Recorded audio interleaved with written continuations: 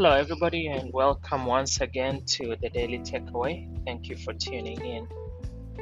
Today is the seventh day of the new study, and predictably, we're doing sevens: Genesis 7, Matthew 7, Ezra 7, and Acts 7.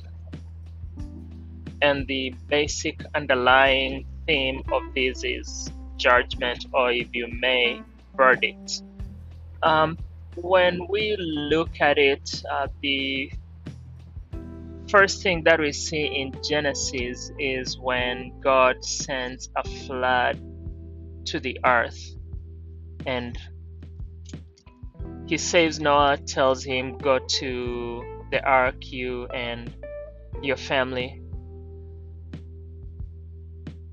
to get away from the damage and the devastation that's about to come, because Noah had found favor before God and God had found him to be righteous. So God was pronouncing judgment on the rest of the world. The verdict for the rest of the world was destruction. The verdict for Noah was vindication and freedom.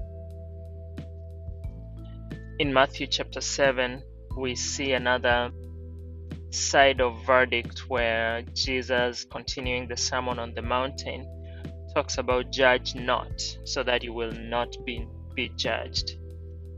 In other words, our choices have consequences, and the same measure we use is what will be used against us. So ask yourself, how do I treat other people? And that's the chapter also where we find the golden rule: do unto others as you would have them do unto you. Don't treat anyone in a worse way than you would want to be treated. And that's just common sense.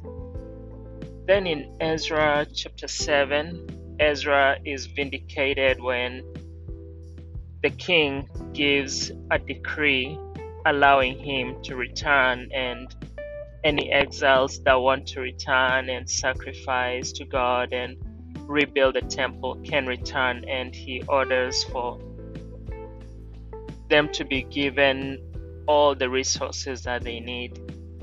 That is another way of looking at a verdict. And finally, in Acts chapter 7, we see Stephen making a very impassionate speech about what exactly he believes in and who this Jesus is. And the people did not want to hear because their guilt was cutting at them. Then Stephen looks up and sees God on his throne and Jesus standing on the right hand side.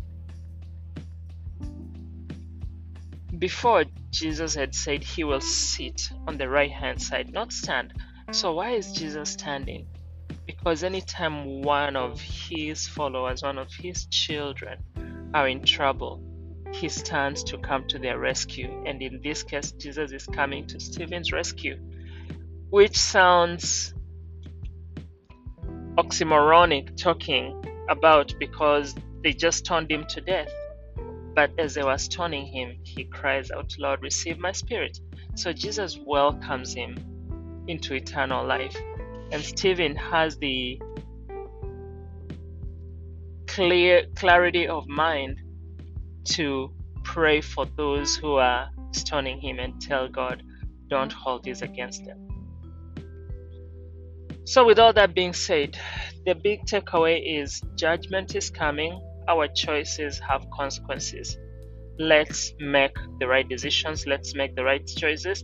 Let us live lives worthy of the calling that we have received in Christ. That's our takeaway for today. Thank you so much, and see you next time.